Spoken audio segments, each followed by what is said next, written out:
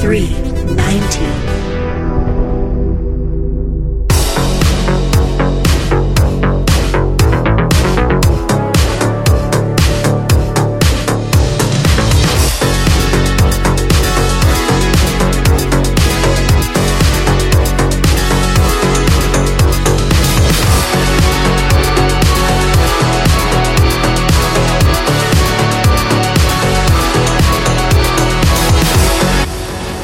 Hey there, welcome to the show. This is Beyond Synth Season 12. That is right, the 12th season of this show. It's been going since 2013. I'm Andy Last. I host the show, and I have fun conversations with artists and musicians and cool people from in and around the synthwave scene. And today I'm going to be chatting with LIFELIKE, and I assume most people who are big into the synthwave scene know who LIFELIKE is. He's, of course, a cool guy who was producing music in the early 2000s, like house and new disco, became part of the French Touch kind of family, and there's a lot of artists in the synthwave scene who cited music like his as their inspiration for synthwave, so it was really cool to get to talk to him, and we'll get to that in just a second. For those of you who are fans and supporters of the show, I know at the end of last season I sort of said I was going to be stripping things back for this season, and so this season of Beyond Synth I am dubbing the no frills, no gimmicks season. You know, we were doing all these wacky sound effects and sound drops and fake commercials and all these things, and ultimately a lot of those elements just sort of hold up production of an episode. There were many occasions last season where an episode ended up being like 5 or 6 days late because I was just stuck on the production of the fake commercial part, and meanwhile I'm sure there was a good chunk of the audience that was like, what is this stuff? They're just here for the cool chats and the cool music, and so that's what this season is going to be all about. We're still going to be doing Power Hour episodes with Marco, and there will be another thing we are just working on at the moment. So, like I said, Beyond Synth is supported by the awesome listeners on Patreon and some on PayPal, which is at patreon.com/BeyondSynth. And I would just like to give a very warm thank you, Happy New Year to my awesome members in the Knights of Synth tier, which is probably going to change. I haven't updated the Patreon yet for this year, but I'm going to. So I would just like to say thank you to Brandon Decker, Mike Erdahl, Mike Shima, Timothy Carlton, and Tiber83. You guys are amazing. We'll do a random shout out to some of my $25 pals like Alex Seligson and Emil and Randy and Tron Javolta. A random $10 club shout out to Gary Heather and Boris in the Donation of the Beast Club. And how about a quick thanks to Chris Roberts? How about that? And a shout out to Stagger. You're a cool guy, Stagger. All right, and that's all I got to say for now. So let's go chat with LIFELIKE. All right, well, look, I'm here right now with LIFELIKE, a.k.a. Laurent. Is that correct? Yes, it's very correct. Perfect. Because whenever I look up your name, it says Laurent Ash. Yeah. But this is an alias? This is my alias, yes. Okay. Yes. My real name is hidden for security reasons on the internet. The FBI advised me to not give my real name. Yeah. Why Ash? Is this like an Evil Dead thing or Pokemon or what? No. It's just because my family name starts with an H. But now you know too much. You might have a car crash. Oh!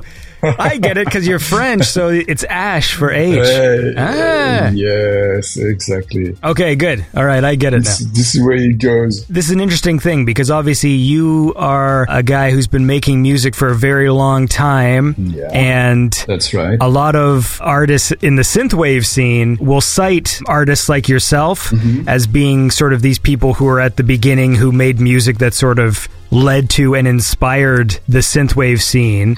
What did you consider like the genre of music you were making? Oh, at that time, I think we were doing house music, simply because one of the first records I released under the alias LIFELIKE was really like a classic house track. You know, this type of track where you had a funky element sample in the back and a bass line and a black male singer vocals. The EP was named Soul of My Love. And that's the first thing I released under this name. And this was like right at the start of the 2000s, right? Yeah, I released 2 other projects in the late 90s that were also house and 80s oriented under the alias of Ferris Bueller, like the movie character. But he was so early at that time to do that kind of 80s stuff that even the record label was looking at me and saying, this is never going to work. That's what they said back in the days. They said, this is like too retro. It wasn't the sound. It wasn't the sound they wanted to have at that time. Were you always doing like electronic music then, or were you doing other things before you got into the synth? More or less, yeah. I've been playing keyboards in bands when I was like in college, and then later in university, I started to use a computer with the synths because everything was played live. And when you're in some kind of alternative rock band, it was like some kind of, we were trying to put some keyboards. A friend of mine basically asked me, oh, you have a keyboard, right? Do you want to play with us? So I said yes. And I was already trying to do some stuff with computers, but it was like very mysterious because all the software, I didn't understand all the software, how it was working. You know, back in the days when you had no tutorial, you had no YouTube, you had nobody you could look up to, unless you would self-learn and be an autodidact and find out how it works. So I started with playing in rock bands. And then within the band that I was playing, of course, this band never became famous. But we had like rehearsal, we made some live music. And I also could play bass. I play a little bit of bass. I play keyboard, bass, guitar very little, but I know how to play guitar. And that's the way I learned to play in time. And also to arrange music, because when you have a band, you have to say, okay, we play 2 times the verse and 1 time the chorus, then we go to the bridge, then blah, blah, blah. Mm-hmm. And that's how I started basically in the music. But that's very far then from being in the music industry. That's also a couple of years later. So these bands that you were in, like, did they ever record anything, or were they just for live performance? No, the story is that the band we had set up with this friend, we were always drinking so much. Then one night we had this very big concert that we were trying to set up at the rehearsal room. Like all the people from the college were there, and my friend drank so much, he was playing guitar, he fell from his chair when he was playing guitar. So this was basically the end of our project because you cannot work with people when they are too much into alcohol, you know, they're like, their head is going everywhere. So I thought, okay, maybe I stop playing with bands. And then next month, another friend asked me to play in another band. So I was very kind with him. I said, okay, I play with you, but I don't think so fun to play with bands because playing in a band is quite weird, to be honest, when I think about it now. Because, everybody plays this part and you have to be in sync. Yeah. Although today everything is in sync in a computer, you don't even have to think about someone playing like wrong. Yeah. And I remember that I tried to convince them that we have to use the sequencer of the keyboard I had, like a roll-on keyboard. And I said, I have a drum machine in there. Why don't you just dub with the drums this part, and why don't you try and play with the keyboard and stuff? And they didn't like that, you know. No. It was a time where the electronic stuff, they were looking at you and they were thinking, okay, this music is like interesting, but this is not real music, you know. That kind of mentality. Yeah, that attitude. I remember I went to school with some people like that, and I never understood that attitude because my whole life I've always loved just electronic sounds and just the amount of sounds you can create. You know what I mean? Like, it's so wild. Yeah. And then when people would act as though electronic music wasn't real, and I'm like, well, your guitar is plugged in, you know, like metal is real music or whatever, and it's like, well, you're still plugging it in, you still need electricity or else this thing doesn't make sound. Yes. And to me, there wasn't much of a distinction in my head. I'm like, if a thing makes a sound, it's music, you know? Like, yeah. But at the time where I started, it's like the late 80s. So even if in the late 80s, we're looking at it now, thinking that it was like a super high-tech period, it was definitely not a super high-tech period if you compare to today. Someone who had a computer, like I had a computer, another friend, we were like 2 or 3 persons who have a computer in the area where I was living. So we gathered because of that and we became friends because of that. But it's so far from today where if you don't have a computer, you're a loser. Back in the days, you would have a computer that would tell you, but why? What are you doing with it? What can you do with this? Well, you can play Wolfenstein. Yeah, exactly. I don't even think that Wolfenstein was existing at that time, but... Oh, that's true. What year was that? Because we had a computer, but it was all those old games where you had to type sentences like Police Quest and Space Quest and stuff. Oh, that's already a very advanced gaming compared to what I had. Yeah, everything was in 2D, everything was flat, and you had to imagine that it was in 3D in your head. So it was like 3D was like the dream the game you would dream about, like, oh my God, everything in 3D. This you can only see in theater, in a movie like Tron or something like that, you know? Although there is something to be said for your own imagination. Oh yeah, of course. The amount of work we had to do in our own heads when we were young with the video games and stuff, but exactly. In a way, it sort of made them special. Yeah, it makes a special period because you lived it, because you were young. I'm not really sure that if sometimes when I talk to friends of mine who are older, who had like a career in the music industry, like in the 70s and the 80s, when you talk to them about the 80s, they're like, well, okay. If you ask them about technical stuff, they said, oh, we had to sync the drum machine on the tape, and then the bass player had to play this and blah, blah, blah. For them, it's not so interesting. It's more for us. Or for people born after, because they have this complete obsession about 80s stuff. Because the music hasn't changed since then, somehow. Yeah.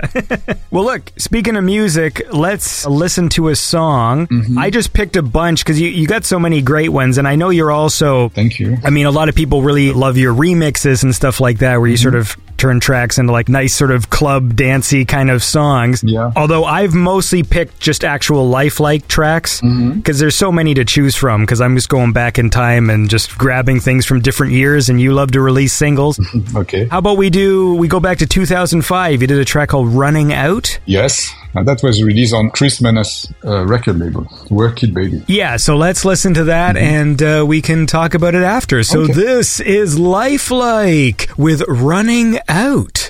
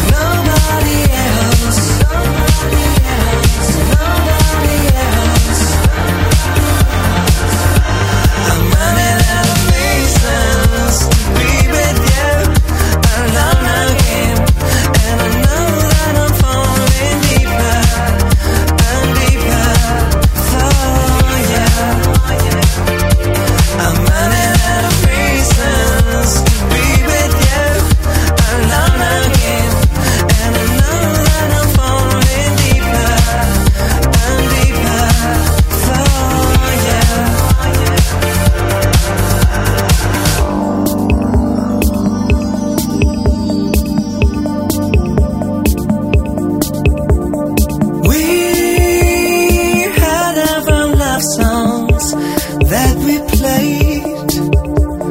You held out a hand to let me in. I trusted you then, but never again.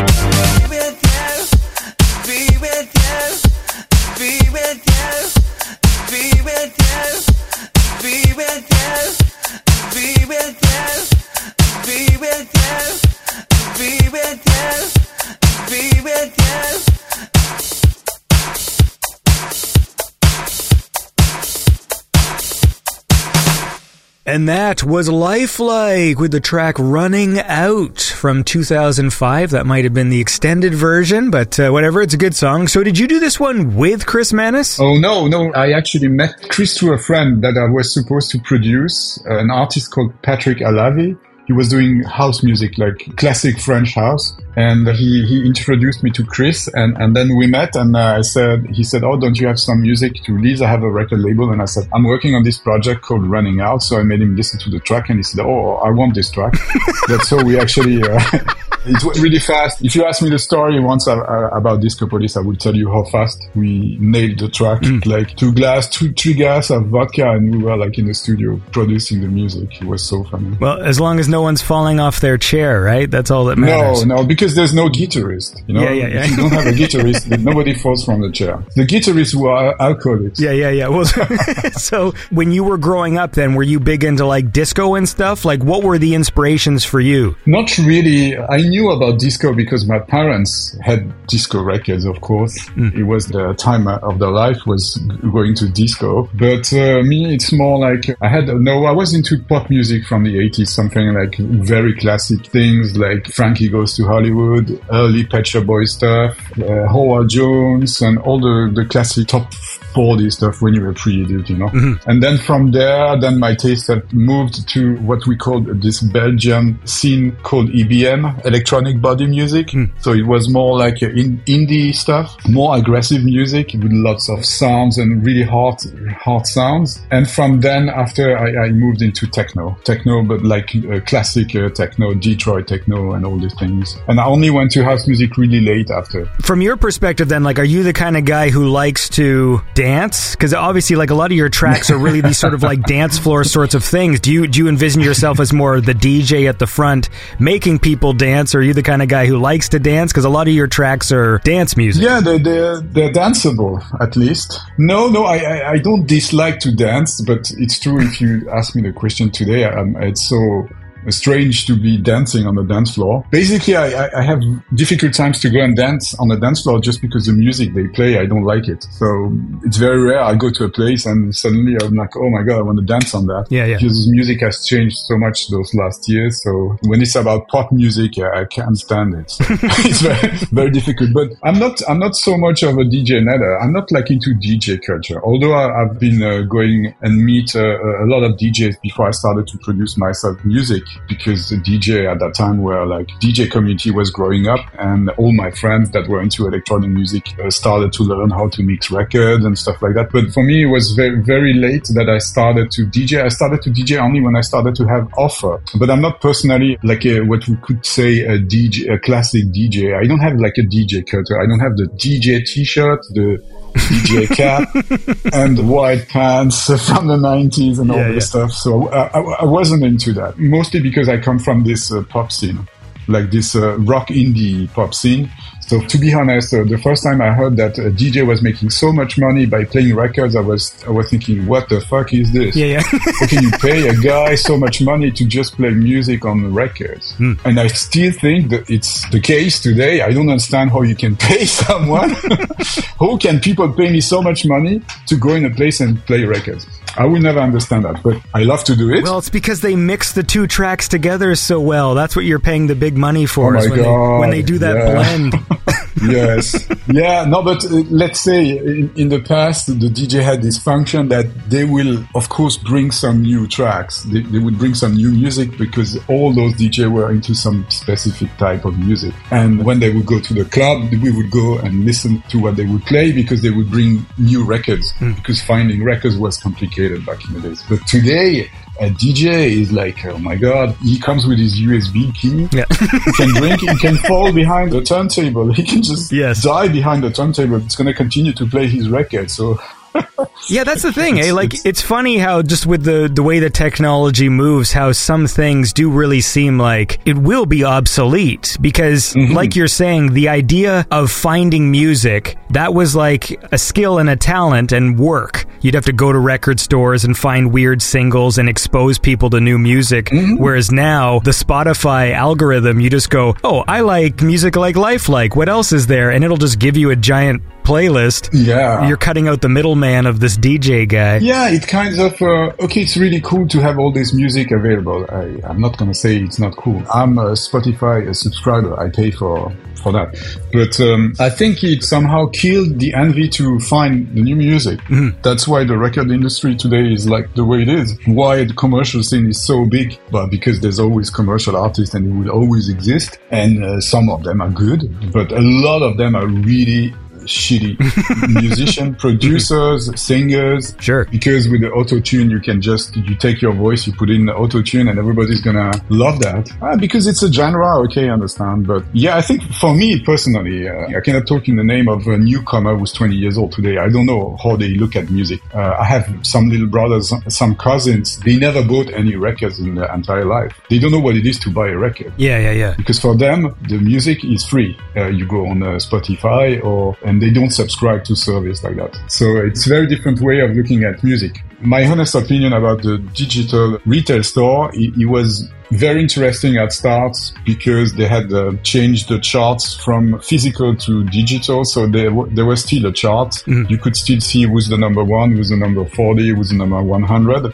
And it's still the case with Beatport. But what people don't know is that the number 1, for example, in the indie charts in Beatport, the number 1 is going to sell 60 MP3 per week. Sure. So the guy who smashes you with a promo mail saying, yeah, we're number 1 on Beatport. Like, he says nothing. He means nothing. There's a lot of things like that in the world that it sounds prestigious. And then when you find out, like, when someone sells books and, like, the New York Times bestseller list is, like, the thing that, the New York Times bestsellers list. Yeah, and it turns out that just means, like, you sold, like, maybe 10,000 copies or something, which is a lot of books. But in your head, you feel like it must be in the millions because it's a bestseller or whatever. And then it turns out you don't have to shift that many books, you know? Yeah, well, culture has changed. The the way we consume, the way we are living our cultural life today has changed because of the easy way about getting movies, music, and all the culture around that has changed because you don't have to go in a theater if you want to see a movie. You can just download it.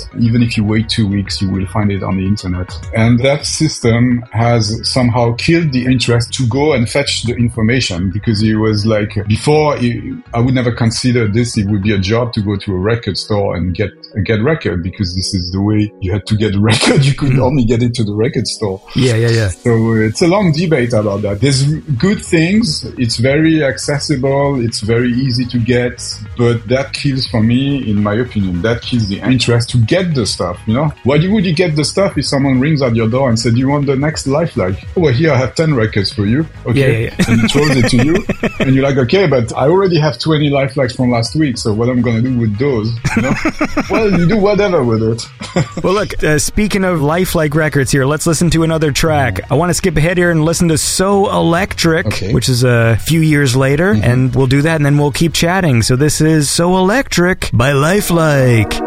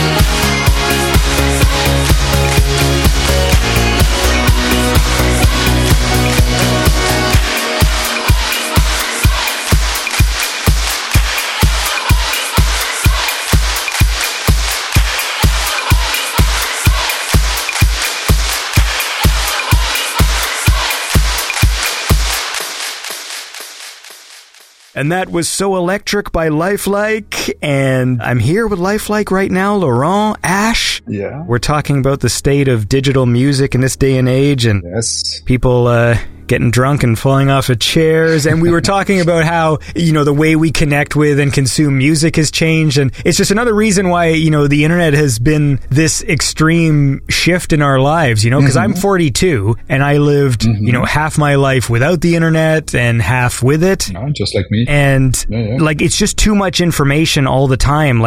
Everyone seems to have the same issues. Like you log into Netflix and there's so many movies that you end up watching nothing. Yeah. And it's the same with music. You can see a giant playlist. I used to have my favorite songs, when I was young, where it's maybe 2 or 3 tapes. Yeah. And now I've got playlists that go on for days. And then when I go, I just want to listen to a fun song, I don't even know what to fucking click on. Yes. And so it's that weird, overwhelming thing. The internet has been the greatest thing ever and also kind of the worst thing ever at the same time. And it's a battle constantly. Well, it's amazing for communication, right? You can communicate really easily with people all over the world. Like now we're doing an interview. You're on the other side of the world, so to speak. We are talking like we know each other, blah, blah, blah. And this would never have been possible in the 80s. You would have been on the phone with me, and then you would have had the phone to be plugged on a tape, maybe to record what I'm saying. And the sound would have been that bad, And that weird delay too, and the cost of the call. Because we have, I've got cousins. The 2 seconds delay. Yeah, whenever we would call England or France, I remember the big delay, and the call would end up costing $30 for an hour. It was a fortune. It was a special occasion if you were going to. Terrible. Yeah, that's right. Phone calls were really expensive. Actually, we were paying for the phone calls. You would be 5 minutes on the phone, and they would invoice you €2 or €3 for that. Yeah, no, it's insane. It's crazy when you think about it. Well, speaking of that, then, because you've been making music for a really long time,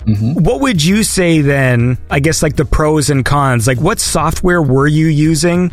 For those early releases, and do you just prefer everything now, or was there aspects of the way you were making music in the early 2000s that you liked? Well, I have now everything I always dreamt about when I was young.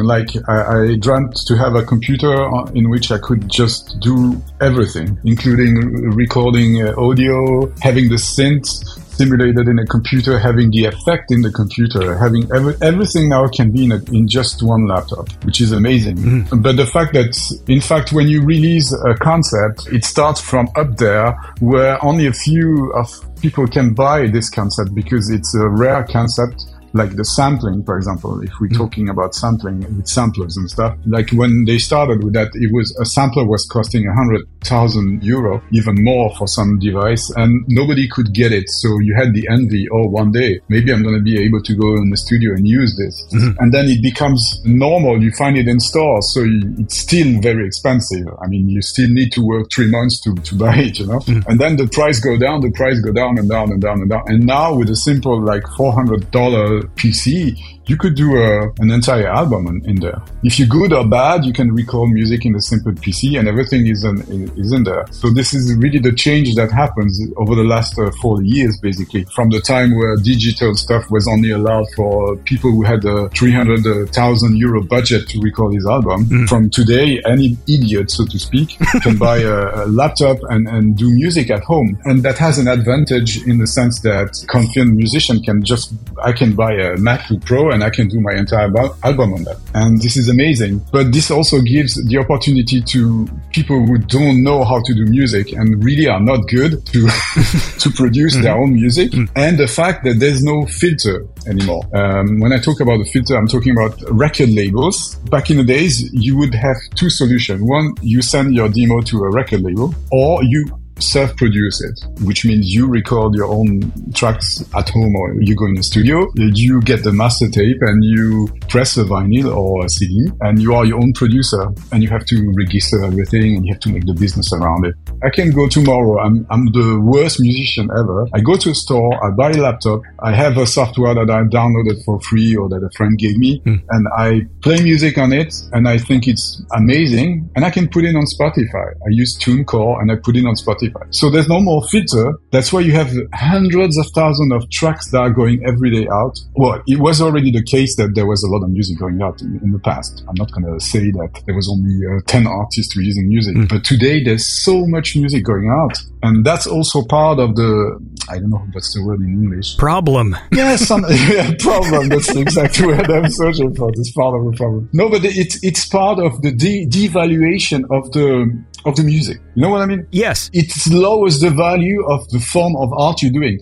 If tomorrow anybody can become Picasso, okay? Anybody goes in a store, buys some paintings, comes home, throws painting on the stuff and goes to a gallery and say, look at what I made, and say, oh, this is amazing, man. I buy it 10 euro. Yeah. And then you go in a gallery store and he's going to expose his stuff, and it's 10 minutes he's been doing painting in his life. You know what I mean? So you have this strange thing. It also costs time, because for me, I get sent lots of music and I'm always looking for stuff. Yeah. I have to filter through a lot of stuff that's nonsense music. Yeah. And some of it, I can't tell if people have way more confidence in themselves or they're just not, or they just don't know, because sometimes people will send music that's so bad that it surprises me, because I'm the kind of person who I'm very self-conscious. Like, even if I make something I'm proud of, I'm still hesitant to show it to people because I'm like, maybe it's not as good as I think it is or whatever. Yes, of course. And then I will hear music where the people sing and like the singing's all off key and the note combinations are weird. And I just go, wow, like, you listen to other people's music. How did you think that this was comparable in any way to the music that you're listening to? It's crazy to me. Yeah. The thing is, then I listen to it all, so it just is like more time I spend, listening to stuff that's like, Yeah, it's true. No, it has good sides. In fact, the difference from before, if we take now and before, the difference is that you wouldn't hear all those people, okay? Because they wouldn't pass through the record label filter. The record label gets this demo and they listen to it and they throw it to the trash, or they reply and say, sorry, we're not interested. You know what I mean? Yes. But you don't get to listen to the guy. And those days you get to listen to him because he thinks, oh, I'm going to put it on the internet. Oh.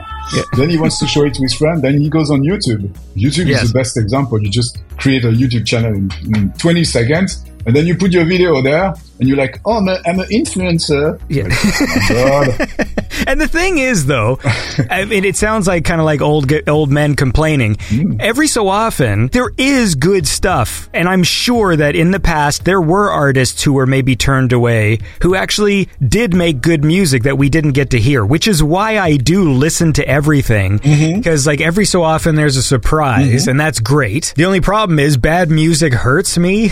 Like when someone plays the wrong note or sings off key, it's like that sound of like audio cables being like ripped out of the jack. Like it's just like getting stabbed. It just hurts me for a second. It's like, why do they do that? Yeah, I understand. Well, I don't get to listen to so much of bad music, to be honest.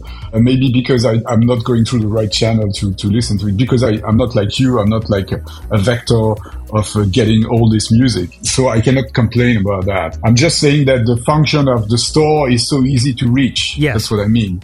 I mean, back in the days, going to make his music in a store, it was like, oh my God, you have music out in a store. Yeah. And also those barriers, I think, do push people to try harder. If you just boot up Fruity Loops, like FL Studio, and like shit out a song in 2 seconds and then upload it to the internet. Yeah. Like back in the day, it would have been like a big deal. You're going to send your demo to the record label. You're going to really try hard and make sure this demo is as impressive as you can make it. Yes. And it's the time as well. The time you spend thinking about your own project, because if you're going to send it in the mail, that gives you an extra few days to sit with the track and then go, oh, maybe we could do this, or maybe we could change this. But if you just make a thing and then instantly put it on the internet without any consideration, you might have a miracle song that is actually really cool. But chances are it's always good to sit with what you've created for at least a day or so and think about ways it can be improved or whatever. Yeah, it's true. It's not like we get so much bad music. It's not so much about that. It's more the fact that the music industry made the wrong decision, in my opinion. I can be wrong, but my opinion is that music industry has made a wrong decision when they had decided to stop producing physical records. For example, if you look at the gaming industry, at some point they wanted to stop producing physical games on Blu-ray or DVD for consoles, and they had noticed that they would fuck up the entire second-hand market, for example, because how are you going to go in the store and buy second-hand games if you don't build them, if you don't get them from a factory? And also all the stores that were selling the games were also selling consoles. So they got to listen to gamers and people working for them, and they decided they're going to keep the games, because you always want to go in the store and buy the game. You hear it's a good game. Okay, you go to the store, you buy it. But also because you want to have the game, you want to have the object. And that's what the record industry made wrong, is that they took the wrong decision. They were like, oh, there's a lot of piracy. We are losing sales. So they started to deal with Apple, and Apple had this fantastic idea that they would pay $0.99 for one track, which is sick if you think about it. Although we say, oh, Steve Jobs saved the industry, but this, to pay one track $1, so they sold a lot of MP3 the first week because people moved into iTunes and everything. Yeah. But in fact, this killed the system. Before, you had to press a record and you got the object. And now they're trying hard to come back with this, but it's too late, because nobody's going to go and buy your album on a CD in a store unless he's a purist and he wants to have the object. Mm-hmm. It's too late, because now people have learned a new way to consume music, and now it's too late for that. So that's the biggest error they did, in my opinion, and that's what has killed all the economy around it. Because I can tell you, like 20 years ago, we would sell 50,000 vinyls, a big reference in an indie release. Even people like Jeff Mills that were doing Detroit techno, they would sell 50,000 records. So the indie scene had an economy, and this economy was wealthy. And therefore, when the economy was wealthy, you could offer a record deal to artists and propose them an advance and promote the record. And today, with the way things are functioning, you cannot offer an artist any advance, because the promotion costs almost all the income you're going to make the first year. It goes into the promotion of the record. And the promotion of the record is so difficult to make, because people get all this information constantly every day. So they forget very quickly about a release. So that's the way things are working today. Yeah, totally. And I think this is true of like all streaming, like it's the same thing that's happening in TV and movies too, But look, listen, I want to keep talking about this, but we have to listen to some more music. So how about we listen to the other track you released with So Electric, because that's a good one. It's called Disco Machine by LIFELIKE.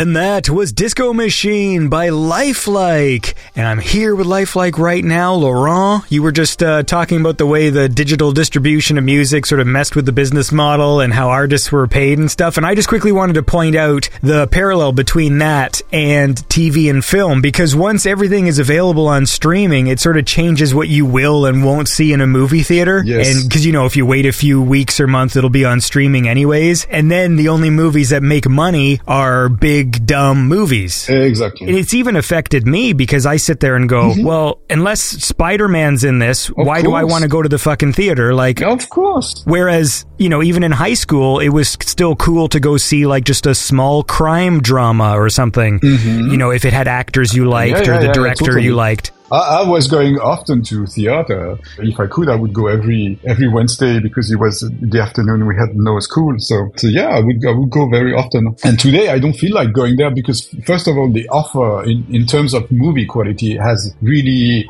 shrinked down. There's very little movie you're going to find today in a theater that are good. That's also due to the fact that probably the movie industry is facing the same problems than the music industry. They have a bigger budget, but the big budget goes into all this extremely commercial movie that you never understand who's going to go and see this shit.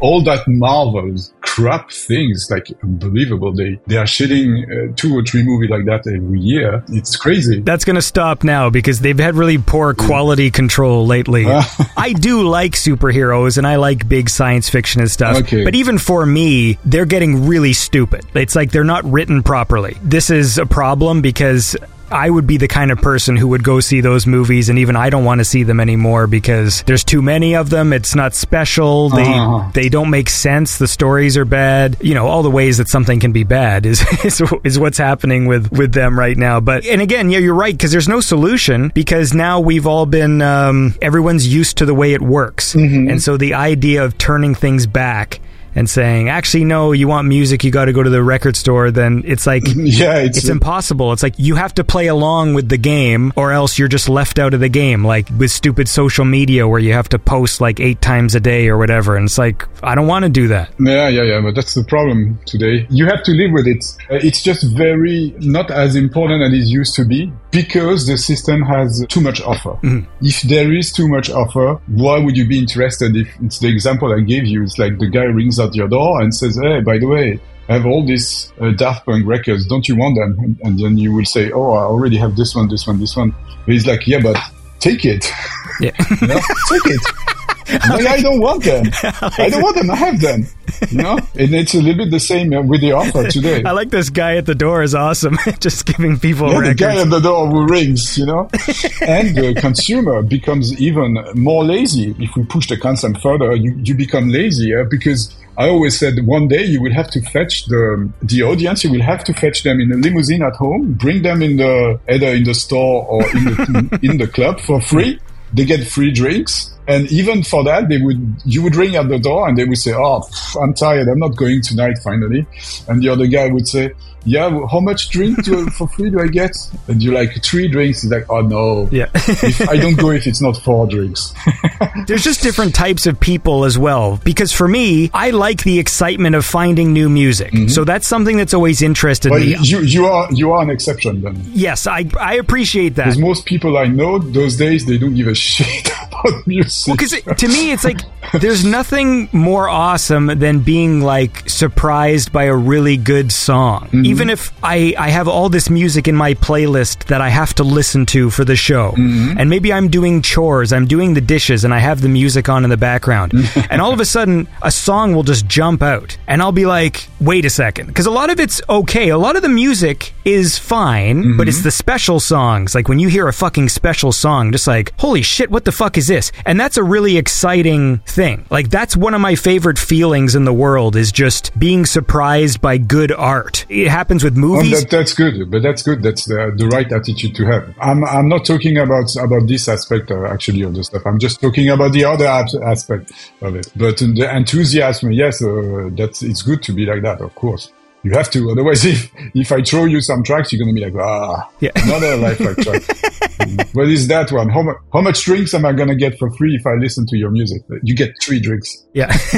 And that's the thing though, because like everyone approaches music in a different way. Mm-hmm. Like my wife, for example, she likes music that she recognizes, you know, it's like a comfort thing. Mm-hmm. And I like that as well. But for me, discovering new awesome music is like the real magic. And it means I like the music for the actual merits of the music, you know, because whereas when you like songs you recognize, it's usually because you just heard the fucking thing on the radio like 1,000 times and it got burned into your brain. Or even worse, you know, nowadays it's the repetition on like TikTok videos and you just start to think, you know, do I like this song or is this just because it's been in every fucking video this week? Yeah, it's I don't know why we're talking right now about that, because we're going to go into depression if we continue to speak about the crash of the music industry.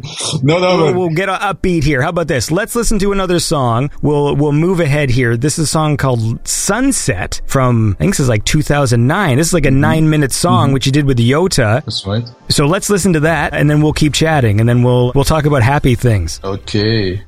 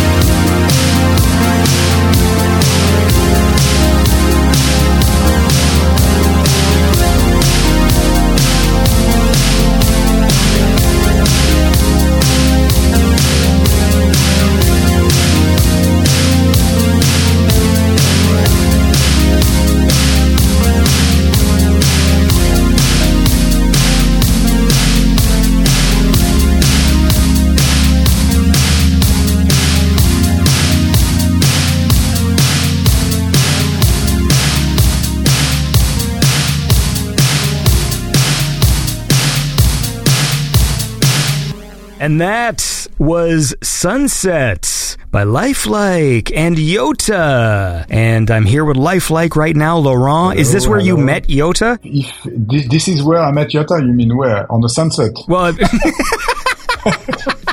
Somewhere on the sunset. Well, back in 2009, I guess. No, we actually met. We met through MySpace. Actually, you remember MySpace? I do. And let's talk about the downfall of MySpace. Yeah, MySpace. Yeah. MySpace was really good for music. Actually, after we had to move to Facebook, I thought it was so depressing. Facebook. Oh yeah, I hate Facebook. I think Facebook is so impersonal. Even if you wanted to personalize a little bit your graphics in Facebook, you couldn't do it. Everything has to be formatted. This program is just awful. And then you have all these people posting a photo of what they eat.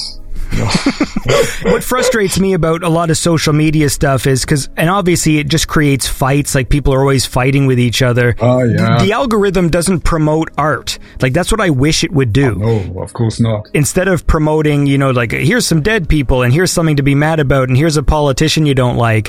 I just wish as you were scrolling, it just goes, here's some music, here's a movie trailer. Exactly. When I think of MySpace, it's like, it was so cool to just have a social media platform that was sort of centered around music. A lot of people, like, that was the main thing, was just, here are my 5 songs, or here's this and that. Exactly. And it was possible, if you were good in HTML language, you could personalize your page, and some had amazing graphics on their page. I don't remember the name of the DJ, but one of these DJ had this fantastic stuff, and he gave me the contact of the guy who did the layout. So I was like, can you do a layout for me?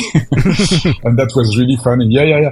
But well, if we come to this social stuff, I'm very laid back with social now. I don't post much stuff, mostly because I'm not so interested. And I think I passed the time where I thought it would give some feedback when you self-promote yourself so much. I don't have the feeling that it gives a good feedback. That's my opinion. You can entertain a community with stuff, for sure, but I'm not sure if you post constantly stuff, it brings something. The truth is that if I look at the number of followers I have on Instagram, although I'm on Instagram since maybe 3 years or 4 years, I don't know exactly since when I'm there, but on Instagram I have like maybe not even 3,000 followers. But if you go on SoundCloud or Facebook, because it's older, or if you go on Spotify, you can see I have 31,000 subscribers and 500,000 plays a month, which is so surprising to me because I'm always surprised. I see all these plays when I'm not releasing any music. You know what I mean? And you see the other artists constantly are releasing music and they want to be out there and they have the image and it's very important. They're taking photo of what they do and things. And I do nothing. That's a proof for me that you can still reach people through music without having the need of having so much image. And that's very important for me. And that's the positive side of it that I'm very happy about it. The other day I went to check my page on Spotify and I saw, oh my God, I have so many followers. Because last time I checked, it was like maybe 10,000 followers. And I said, well, how come all these people gathered on Spotify, but they are not on Instagram? But because there's nothing to look at in Instagram. Yeah. You know what I mean? If I would post photos of what I eat every day, I don't think I would get any more plays than what I already have. Yeah. It has nothing to do with yourself. And the algorithm likes certain things. Like, I get more likes if I post a picture of my cat than I do, because I've got a cute kitten. And so it's like, if I post that, I'll get a lot more people engaging and happy to see a kitten. If you're a pretty girl, well, obviously, I mean, like, you see what Yota does with her thing, right? So like... Yeah, Yota is totally into that, completely. You also find out just how weird people are in general. Because I just had Yota on the show, obviously, and I was talking to her about those 9-panel pictures she puts out, where it's like 9 pictures that makes up one big picture. Yeah. You can just look at them and you can see where people put their hearts. Okay? And that tells you all you need to know about society. Exactly. Well, the social stuff, the problem with the social media, it's again the same problem that we talked about before, about no filter about the music. We said you do a track on a $400 computer, you think it's brilliant and you just put it on the internet and you say, oh, look, I released some music. And it's the same with the social media, like Facebook. When someone posts something, then you have all these people gathering around it, say, oh, I hate it. Yeah, you're an idiot. And the other one is fighting with the guy who posted the comments about, about something that has nothing to do with the post. Actually, what is funny with this is that you can see that people don't think about what they're going to write. Most of the time, it's very spontaneous. Mm-hmm. That's, again, the same problem that with the record. Those things, you shouldn't see them. You know what I mean? Yes. You think you see this picture of this guy who's an idiot. You think he's an idiot and you think, oh, what a fucking idiot he is. Like a celebrity or something. Yeah. He posts a photo of himself. He's like in his swimming pool, like blah, blah, blah. And then you think, oh, what an idiot. But most people are like going on the stuff and they say, what an idiot. And they post it because they don't have the filter anymore. That's why you see exactly the temperature of what's going on around something. By reading the comments, you can see exactly what people think.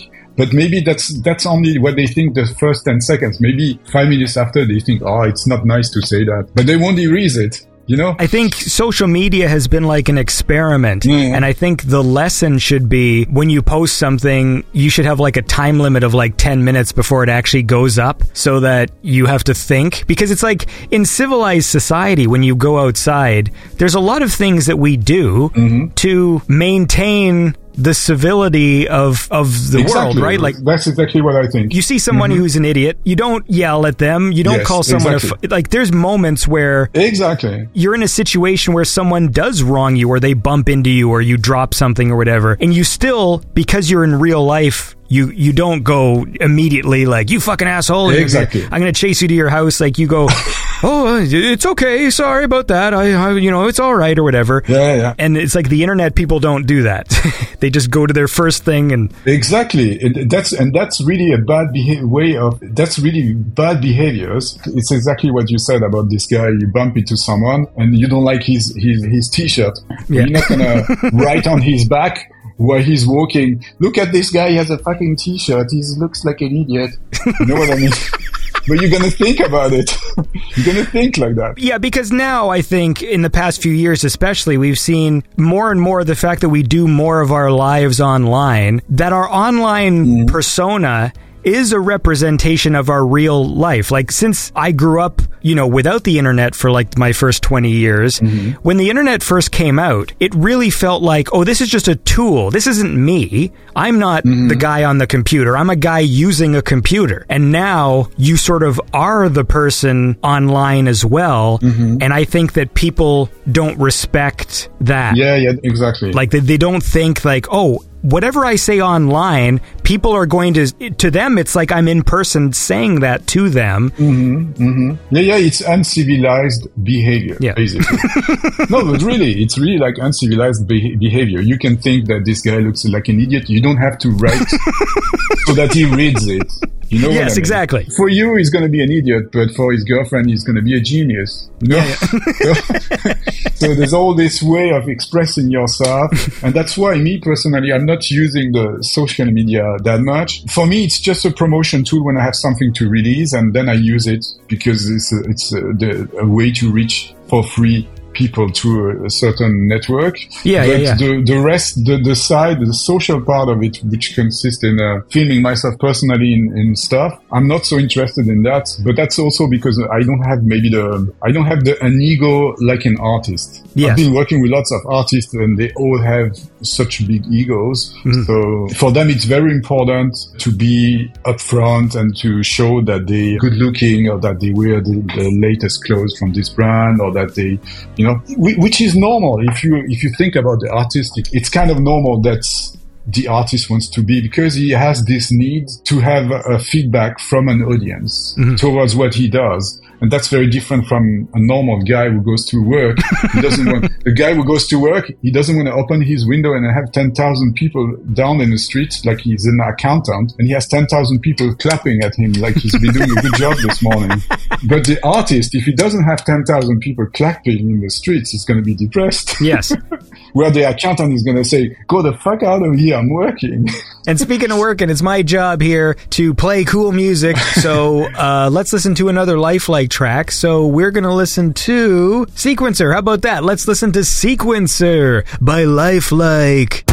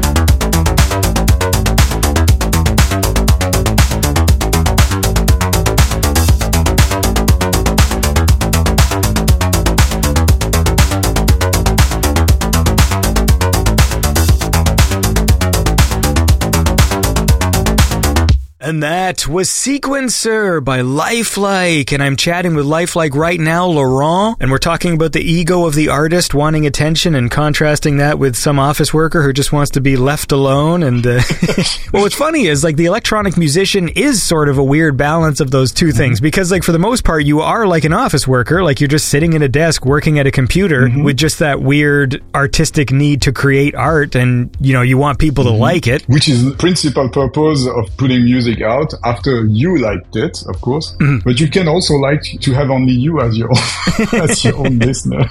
No, I'm just kidding. I never met any musician who's like that. I just like to listen myself to my music, and if I feel it's good, then it's enough for me. There is people that sort of, you know, they'll be like, as long as, you know, I like my music and maybe other people will like it, we'll see. Yeah. But deep down, you do want other people to like it. When you put something out there... Yeah, of course. So it is different when you are an electronic, when you're not necessarily like fronting a band or have like an image to maintain. You are sort of like an office worker for the producing part, but then still have that artist mentality of, but I am going to see the feedback and see how people feel, and then you will feel those emotions. Yeah, of course you want the job, and you also want the glory of the job, you know? That's the purpose of being a musician. You want to be recognized as being a good worker as a musician, which is not the case for other jobs. Like, I guess let's just go back in time here a bit because, sorry, I'm gonna cut you off and we're just gonna go back in time. What decade do you want to go back? The 50s? I wasn't there. Because obviously for you and your like success as LIFELIKE, there were these sort of like key moments, and one of them seems to be, was it the Together tour when the dude from Daft Punk, they spun your track or whatever, right? Oh, yeah. It's a sort of moment of glory. But that's, again, it's those stories from the past that can only be story from the past. If I can tell you the story is that you don't know about that. I learned about that maybe 2 years after it happened. Right. 2 years after they did this tour, someone said, someone has recorded a gig, and in this gig, they play your track. And I'm like, who plays my track? He's like, well, it's Falcon and Bangalter. I said, oh, really? That's amazing. But when was that? He's like, yeah, 2001. I said, okay. 2002, or I don't remember what was the year. I said, okay, well, it's good to know, but it's a bit late. You know what I mean? But you were able, through that, to then make connections, right? So did it literally take 2 years until you found out, and then you go like, maybe I can reach out to these people? It's actually simpler than that. At that time, I was signed onto a small record label in Paris called 20,000 ST. And this record label was 100% doing typical French house stuff. They had a couple of artists, like one of the artists was called Demon, and he had just released You Are My High when I arrived there, and the track started to be very famous, and they started to sell a lot of records. So I arrived at that time, and at that time in Paris, there was a big ecosystem of independent electronic music labels. And among one of those labels, there was a label that just started called Headbanger. Headbanger was owned by Pedro Winter, and Pedro Winter was managing Daft Punk at that time. And he was a kind of trendsetter, basically, in Paris. Locally already, he was known for DJing, and he used to make a lot of connection with people because he was in this position that Daft Punk was so famous that all the media would go to him. So he had this huge address book and phone number book. He knew everybody in the business, basically. So what happened is that when Bangalter played this track with Falcon, he one day came to the record label and he said, oh, this new artist that you have signed, LIFELIKE, I would like him to do a remix for me because I'm starting a new record label. And the record label back in days was called Headbanger, and he turned, after a couple of years, he turned it to Headbanger. So that's how I met this guy, how I met Pedro Winter, and Pedro Winter and we had a good connection. So when he asked me to do the remix, he came to my place, and because I was fixing some mixing stuff back in the days, the mixing was a little complicated because we had all this real device to work with, and we had a good connection, and I was going often to see him in Montmartre to show him demos. I was trying to release records and to socialize and to meet. And so one day I go to Headbanger, who was actually the place for Daft Tracks, where Daft Punk had their own label. So one of these days, DJ Falcon went to the place, and so that's how I met him. And I said, "Oh, but I play a track of you." And I said, "Yes, I know you play this track."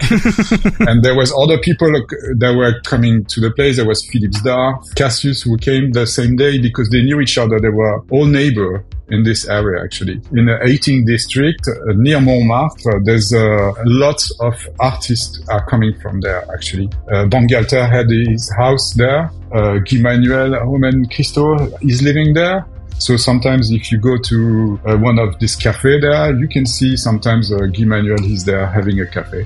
So at that time, I guess this is sort of a weird question, but did you feel confident in your own setup? I mean, because you're on this label, but then if some like half of Daft Punk says, "Hey, I want to go check out your stuff," or whatever, was that like a big deal in your head? Are you nervous? You're like, what if he comes to my house and sees that my setup isn't cool? Or did you have confidence that like...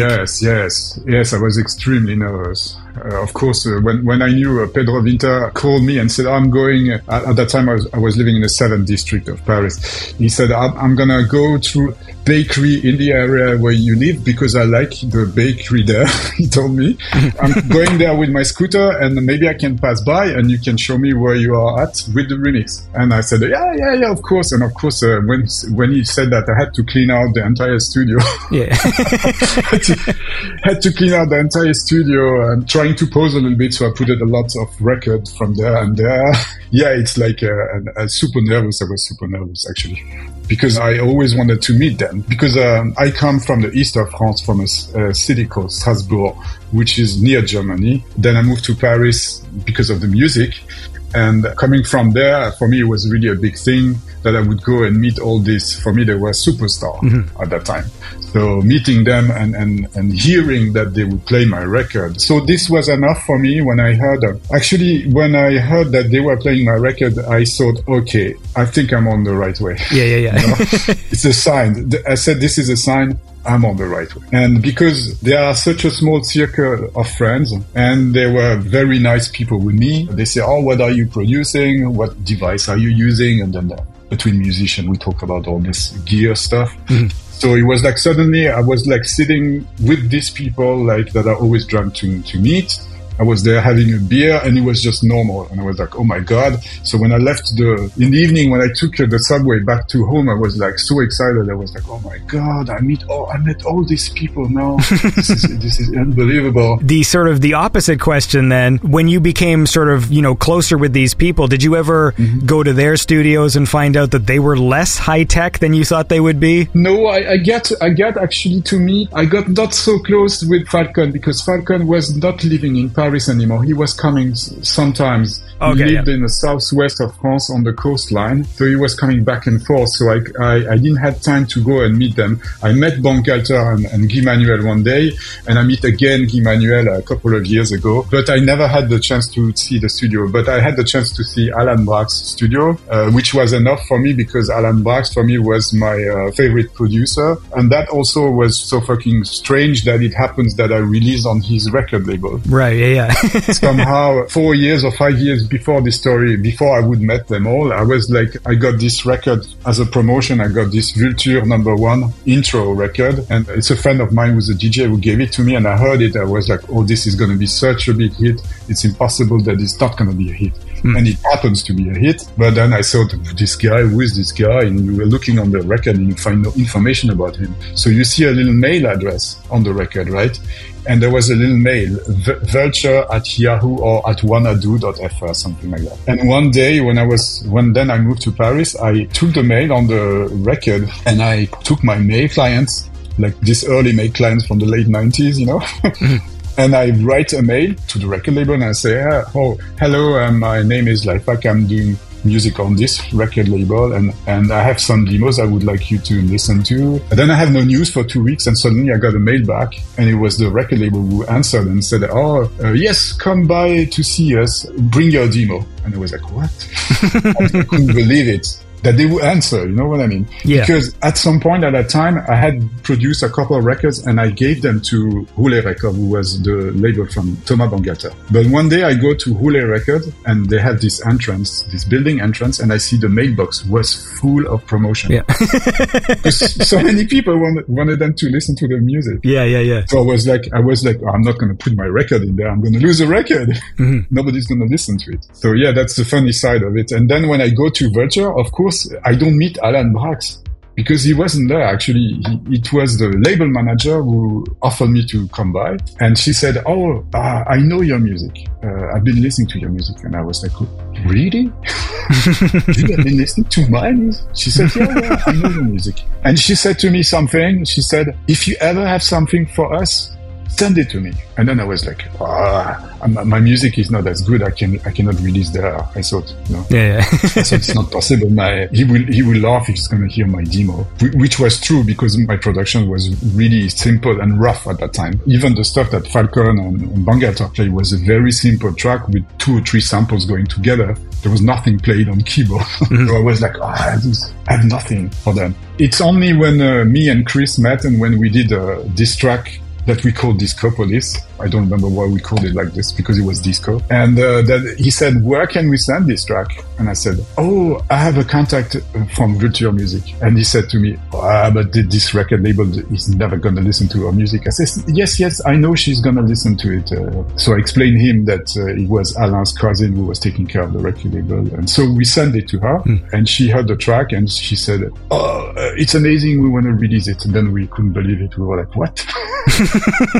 Well, how about this? Let's listen to it. Now, I actually, the version I was listening to was referred to as the 2015 rework. Yeah, which is not as good as the original one. That what? I recognize that for me, the rework we did, only the club version of the rework is interesting for me.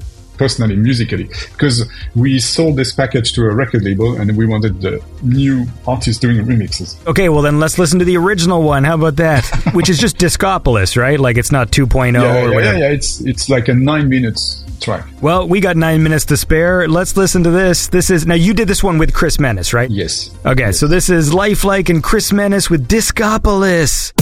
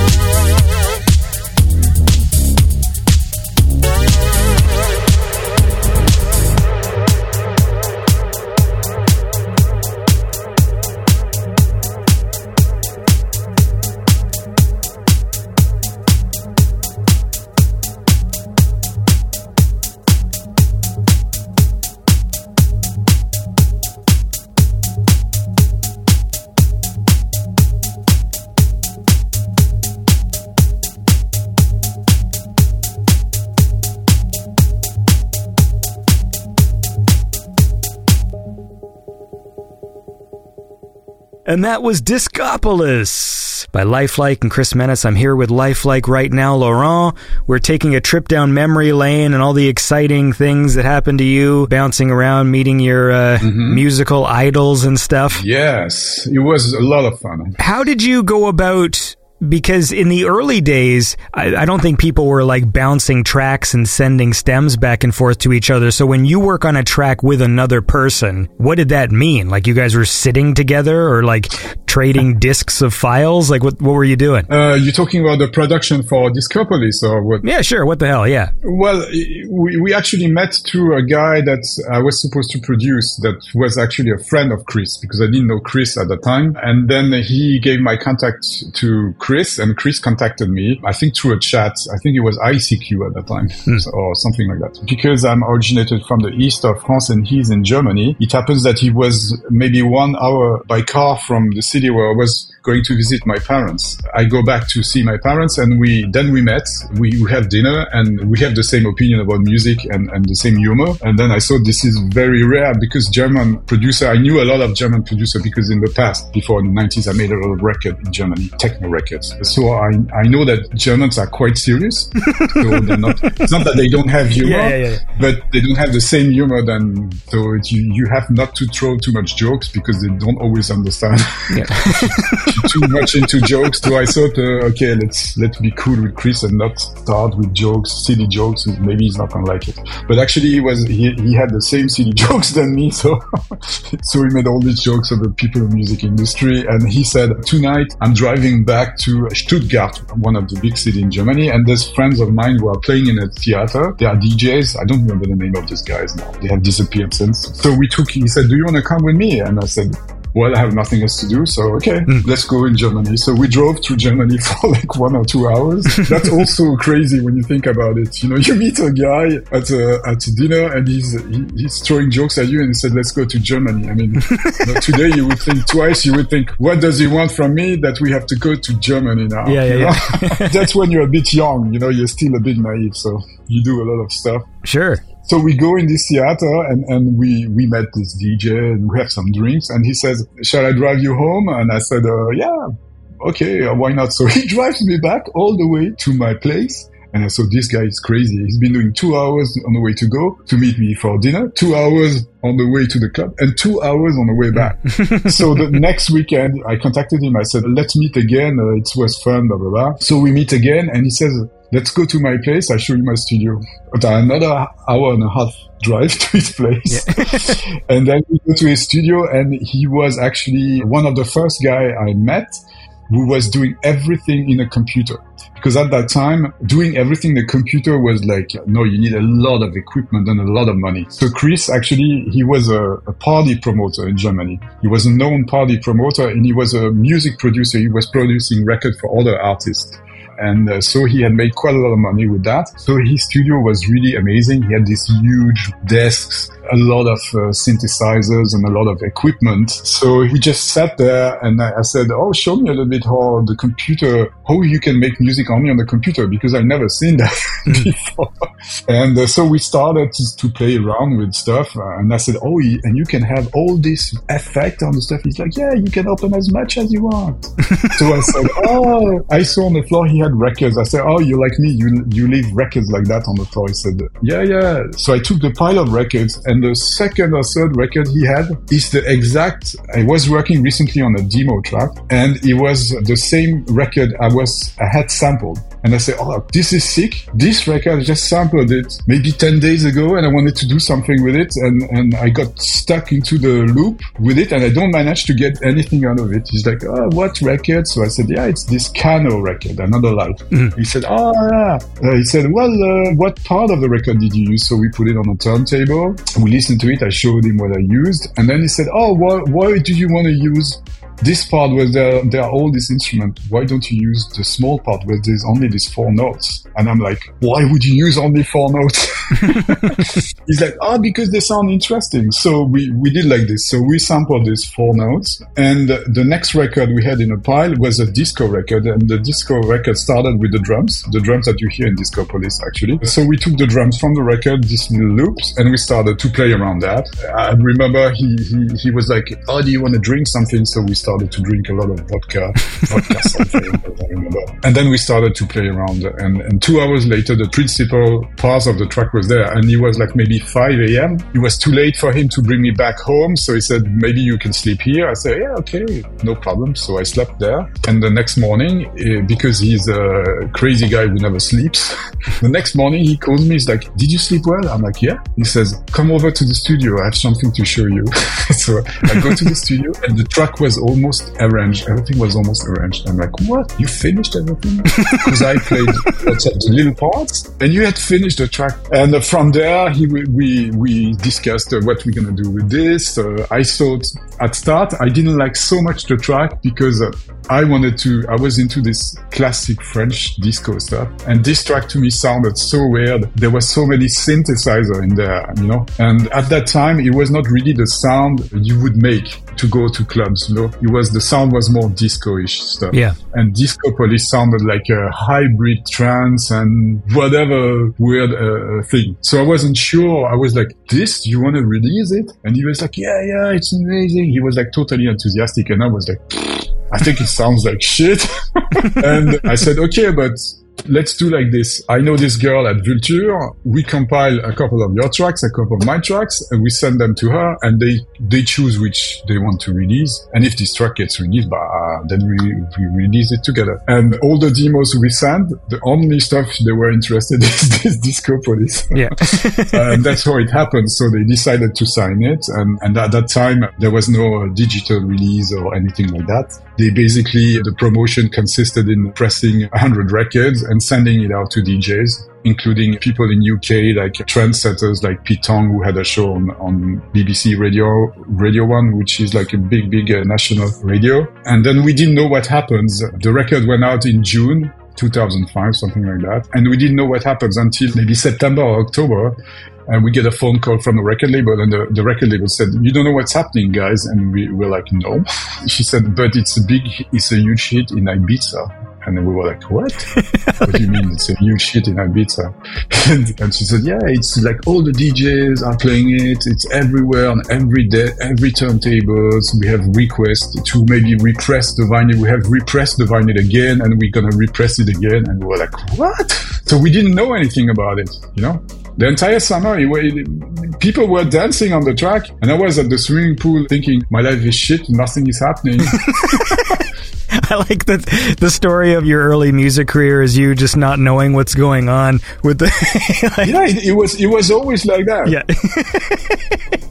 You don't know what's going on, and then you learn from someone. It's on a playlist somewhere, or yeah. It's the beauty of that time. Let's put it like this. Yes, it has downwards. If you look at it, it's that you have 3 months depression after releasing the record, where you have no news from it. And we thought, okay, this record doesn't work. Then I was like, I told you this record wouldn't work. Blah blah blah blah blah. We should have released something else. And yeah. That's awesome. Well, look, I want to move forward in time a bit here because I wanted to listen to the song Night Walk, which I think is like 2017. So we're sort of skipping over some stuff, but let's listen to that and then maybe we'll chat a bit about the more recent stuff. So this is Night Walk by LIFELIKE.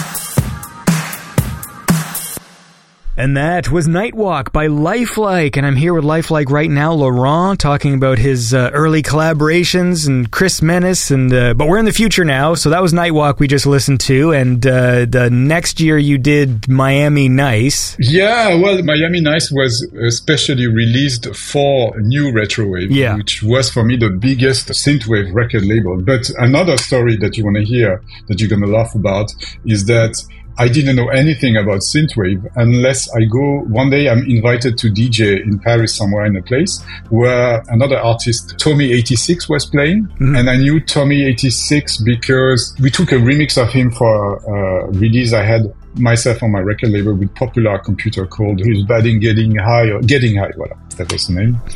And so I go to this party and this guy, he tells me, oh, but you know that you're very popular in the synthwave scene. And I'm like, what is synthwave? Because I didn't know about that. You see? I love it. Your life is awesome. Every time people are telling me. No, I'm sitting there with my drink, and I have these two guys. One of the guys is from a synthwave record label somewhere in France, and a guy came from Sweden, Robert Parker, that's his name in the scene. He made all the way from Sweden to Paris by himself on his own cost, just to meet me and give me his album. And I looked at his album and I said, oh, this is amazing. And the other guy says to me, oh, but this is like the synthwave guy. I'm like, the what? What is synthwave? So there I learned suddenly that there was an entire scene on YouTube and mostly on streaming of artists doing this complete 80s stuff. I knew there were some people doing that before, like I remember some artist called Miami 84 or something like that. Yeah. But I didn't know that there was like hundreds and hundreds of artists doing this. Honestly, I didn't know about that. So I went on YouTube the next day and I saw there was hundreds of them. And I was like, what the fuck is going on here? But does it make sense to you? Like when you hear the music that you release, do you hear like a line that goes to synthwave? Like, do you understand why people were inspired this way? Yes, I understand, because what happened is that me, Alain and Chris, we were all into some house music, but we were not able to do properly this house music, like with the rules that they had. Like Daft Punk had this way of doing house music, which was more classic way with funky stuff and black male vocalists. And our influence are more pop music, although I love black soul music and everything, but it's more like melting pot of everything, which was more the case of the old guys from the scene like Daft Punk or Cassius. They were totally into this house stuff. So that's probably the difference why we have made this sound different, because to get an identity, you had to put something else in the sound. So we took this funky bass line, but we used another influence from the pop music in there. And that's probably why the sound is different. And that's why it led to this maybe synthwave later, or it inspired them, because we were more into that. Alan, he released this track called Rubicon. I don't know how you say it in English. And this track didn't work at all. It was a huge business failure. The track didn't work and the music company spent a fortune on it. Unfortunately, it didn't work. We don't know why, but probably because he was too much in advance compared to the sound at that time. The track was totally 80s. It was 140 BPM, which is like unplayable for a DJ. You know, it's too fast. So he couldn't get really played by DJs and he couldn't really fit into the house stuff, but people loved it. So I would say that then inspired by that, when we did Discopolis, we also tried to do this French classic, but we didn't manage. So it gave this hybrid, weird synth stuff with a little bit of disco. And then after, when I did the track So Electric, I tried to copy Rubicon from Alain, but I didn't manage because I didn't manage to get the same sound. I wanted to have this sound, this 80s stuff, but I didn't manage to get it. So I got another type of stuff, but I used the trick of the bass line, the double bass line, the stuff that they use. Everybody use that now in synthwave, the bass line that goes like dan, dan, dan, dan, dan, dan, dan. Yeah. And then from there, the record kind of worked quite well. And I even had Erik Prydz. I don't know if you remember this guy, Erik Prydz, this Swedish producer that was number one in UK with a track called Call on Me in the early 2004. Great video. Yeah, he wanted to sign the record. And because at that time we were like so fucking stupid, we thought the scenes, it's very important we keep the French music scene like closed, because we would lose our originality if someone would copy this stuff. You know, it's at that time it's so weird when I think about it now. That we didn't want them to copy our sound. So when we heard Call on Me, the sound of the record was huge, and we were looking at each other and we were like, oh my God, how did he got such a huge sound? Because at the time it was very complicated to have a huge sound produced at home. And so I got suddenly a phone call from Eric Pritz, manager, who said, Eric wants to sign it on Mouse Record or something like that. I don't remember. Well, anyway. And then I'm like, I played the crowd. I said, oh, really? He wants to sign them? Well, it's going to cost him a lot of money. So I keep continuing raising the advance to a point where he couldn't pay it.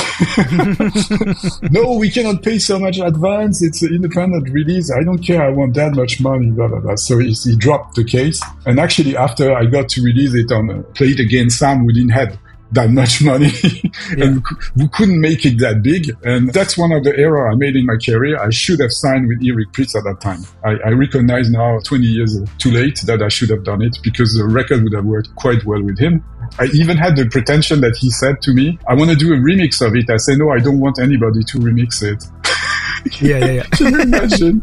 No, but seriously, when I think about it. Now, which release are you talking about right now of yours? Now we're talking about So Electric. So Electric, basically. Okay. Yeah. So Electric was when I sent a demo to some record label, because I sent it to Alain on Vulture. He said, oh, it's too specific. I don't think I want to release it. So I sent it to some other people. And then someone around Eric Pritz's friends heard that I'm releasing this, I'm about to release a new record, because Discopolis was very short in time. So we kind of know each other, you know, and his record label manager called me, and then I got Eric on the phone, and I was like, of course I was like, my ego was super boosted, because suddenly everybody wanted to have the record. So I thought I could ask any price, you know. I was like, okay, I'm going to ask a fortune. Yeah. And because at that time they would pay advance and everything. So I thought, okay, I'm going to ask for a huge advance. Now you're going to pay, blah, blah, blah. And of course he couldn't pay what I asked for, because my request was like impossible. I think I asked for 10,000 euro advance, which is like, nobody's going to pay that for a single on an indie record label. Yeah. And also I pissed him off, because I said I don't want any remix. Yeah. And he was like, but why? And then I said, because I think my track doesn't need any remix. Can you imagine the ego? Oh my God. The ego I had. So. Well, speaking of labels, do you still have your label? Like, you had a label, right? Yes, of course. I have all the record labels. Everything is out there, and the structure is there, and the back catalog is running and it's making a little bit of money. And I had other subdivision that I launched, a techno science, because I had a side project called Pacific State with a friend of mine, which was like techno, more like early 90s techno. We made 1 or 2 releases on this label, and then I had house science that I never used, which is also some kind of division. And then I had another division that we wanted to set up with a friend called Synth Electric, and that was a synthwave record label. But we never set it up the record label, actually, because actually the problem is that the economy around synthwave is too small in terms of profits. And taking the risk to invest 10,000 euro into a record label now, I'm not sure we would recoup. And also the fact that we saw that new retrowave has such a big fan base, it's almost impossible to reach a fan base like that those days. Like 500,000 fans on YouTube. You would have to work 3 years a person and lose a lot of money in order to promote a new record label like Synthwave record label. Yeah. You have to go, you have to meet the people, it was too much effort compared to what we would get out of it. Honestly, that in Synthwave, it's a little bit like in hard rock. I'm going to explain what I mean when I say that. It has nothing to do with the hard rock music, of course, but the people who are in there, who are fans of this music, they're very committed to the bands, and they're very committed to the artist. When I look at Yota's release and how she gets reaction from fans and how she gets love from the fans to her music, I have nothing to say bad about this music movement, definitely not. Otherwise, I wouldn't have had the idea to set up a record label. But I think they having hard times to make it financially viable, and that's the problem with this. For example, new retrowave we have talked to them many times, and they are not making enough effort in terms of promotion, because they have offered me to release a lot of music there. But when you have a background like me, because of what I did in the past and how I conceive of music and the business and blah, blah, blah, for me, it's very difficult to give away an album like this to a label who is only going to stream and generate, I don't know, like 2,000 euro a year. I'm saying something like that, right? Yeah. It's very difficult to be on a label who has so many releases and don't promote them properly. I think they have a good image. I like the guys there, but I think they don't promote enough records. And for me, not having a record promoted, it's not possible. Right. The minimum is that they put a little bit of money in the promotion and not just a post on their socials. That's good. If you start a project like Iota or like other artists, it's a very good launch base. For me, New Retrowave is like an addendum. I can release a record there because it's good and it meets new fans and voila. But it's not enough to generate, for example, a tour. You cannot tour out of that. I know other artists like Robert Parker. I know him, and I know for them it's very difficult to tour. But he has a job. He has a job. He makes money with his job. He doesn't need to make money with that. Yes. But the scene has not developed. Unfortunately, it has not developed at all. It stayed like it was, so that's why I compare it a little bit to hard rock. In hard rock, it's a little bit the same. They had their time of glory, and now it's a scene like it works by itself. Some people are making a little bit of money, and they're touring their concerts, blah, blah, blah. Yeah, I agree with that. And then, like, within the community, you have to contend with, like, the synthwave fans who want the scene to spread out and get bigger, and then there's fans who actually like that it's like this little exclusive club, but then ultimately, you know, that can be restrictive on the musicians, right? So Yeah, totally. But look, we've been talking for a long time, so we can wind things down. We'll listen to one more track. You know, we've been talking so much about the early days, so let's listen to another older one. I don't even know where I stumbled upon this one, but it's a fun track from 2005. It's called Adventure by LIFELIKE.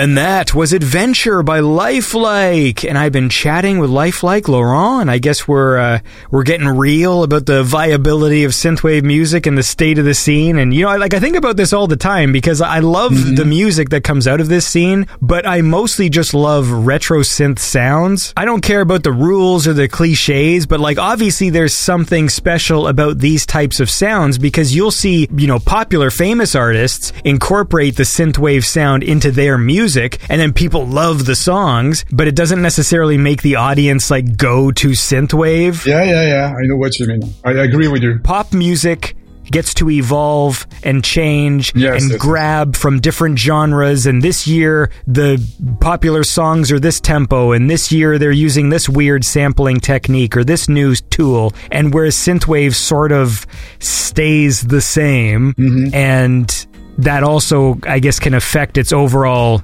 Because how do you attract more people if you don't grow? You know? Yeah, that's it's one of the problem, and also the fact that all the image around it stays too much into 80s cliche. It's always the same. The sunset, all the Back to the Future stuff. Yeah. And the jeans, the mullet, the blah, blah, blah, blah. So it's funny once, but 20,000 times it tires you. You know what I mean? It's like if you have a disco concept, okay, you do 3 records where you look like a disco singer, but after everybody's tired of you. Yes. It's a normal feeling about something was like too repetitive. And also I think often when I saw for example, when they organize festivals or things, they don't pick up the right artist in the festivals. You have people in the lineup of the festival who are not really interesting. Where you can see some of them are much more famous and they don't go into those festivals. It's like a movement that I don't think will become commercial at some point. I think it will stay like that.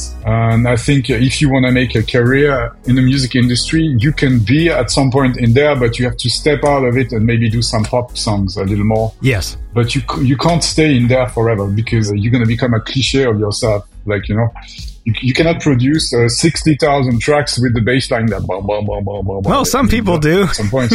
Yeah, I know. Unfortunately, they have to stop. It's like a virus. Yeah. It's the COVID of synthwave. It's like a synthwave COVID. Some people, synthwave isn't like my ideology or anything, right? So like I just like music that I like. Some people are passionate to the point where they get upset if people make fun of it or whatever. Like they take it so seriously. For me, I just love the music. I love it's very evocative, but I don't mind when artists try new things. I like when they experiment. Of course. Even if I don't like it, I still appreciate, because that shows me like the real artistry. Because when you talk about the synthwave cliches, you know, there's people now who are making music who are inspired by like the early years of synthwave, and so it's like this weird loop where the band names sound the same. Every time an artist comes out, they're whatever 82 fucking laser neon fucking 84, right? And because the synthwave sound is really specific, it doesn't necessarily have like that crossover audience that even, you know, dark synth music has. Like those artists get synthwave fans, but they also can appeal to like metalheads and like a goth crowd and people who like industrial music. But like the hardcore fan of synthwave is a very specific thing, and it's not really designed for dancing either. So like you can have like a club that has synthwave in the background, but it's more just for like setting a mood, and it sets a cool mood. But you could have only synthwave clubs. It could be possible because you have fans that would come to the club, but you would need to have a promoter that is into it. And I'm not sure you can do it every day. You know, you cannot do this sound every day because you would have to feed the club every day. And I don't think everybody can come every day and listen to this music.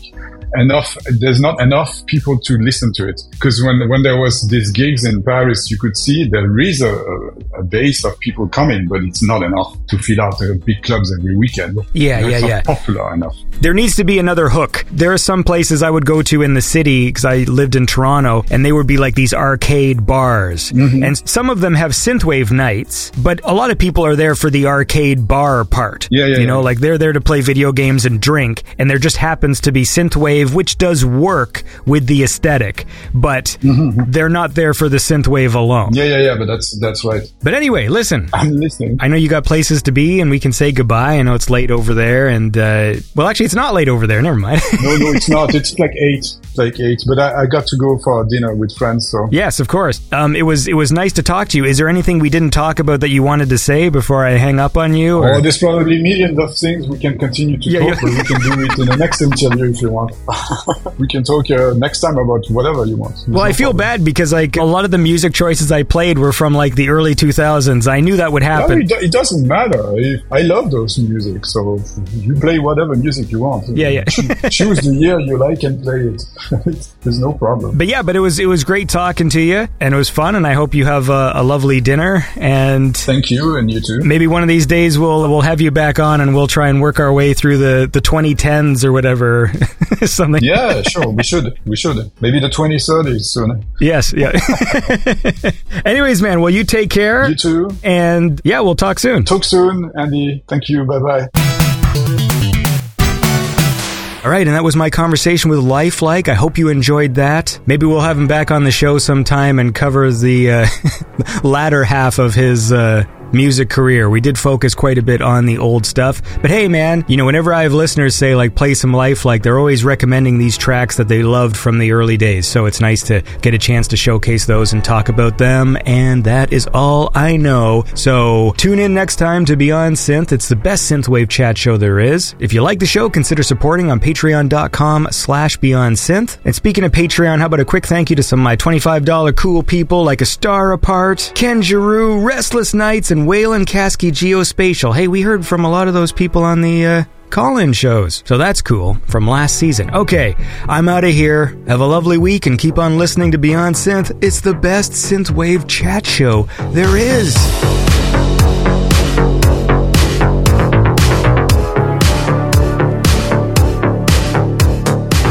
Beyond Synth Radio is produced by Andy Last. Check the show notes for more information on the musicians featured on the show. Consider supporting Beyond Synth at patreon.com/BeyondSynth. Thanks for listening.